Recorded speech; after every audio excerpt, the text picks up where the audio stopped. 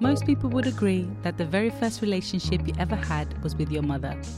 It shapes you, nurtures you, and can often provide a narrative to your early years. She's meant to be your biggest cheerleader, your protector, your friend. But what happens when that relationship is torn to pieces?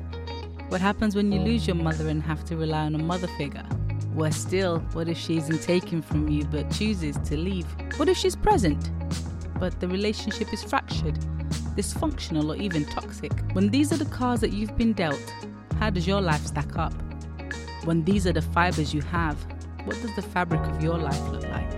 If you have wondered these questions, if you have the answers to these questions, then this podcast is for you. You're listening to the Tales of a Motherless Mother podcast with me, Paulina, where I invite you to come and create this platform and space with me. We're going to talk about all of this and so much more. No fluff, just real life. Like, sis, if your mum wasn't around, who taught you about feminine hygiene? Now, there might be some tears, but there will definitely be some laughter as I invite some of my favourite women to join in the discussion. If you'd like to join in and send your questions or thoughts, find me on Instagram at Tales of a Motherless Mother, and make sure you use the hashtag TOAMM so I don't miss any of your posts. Now, every journey has a beginning.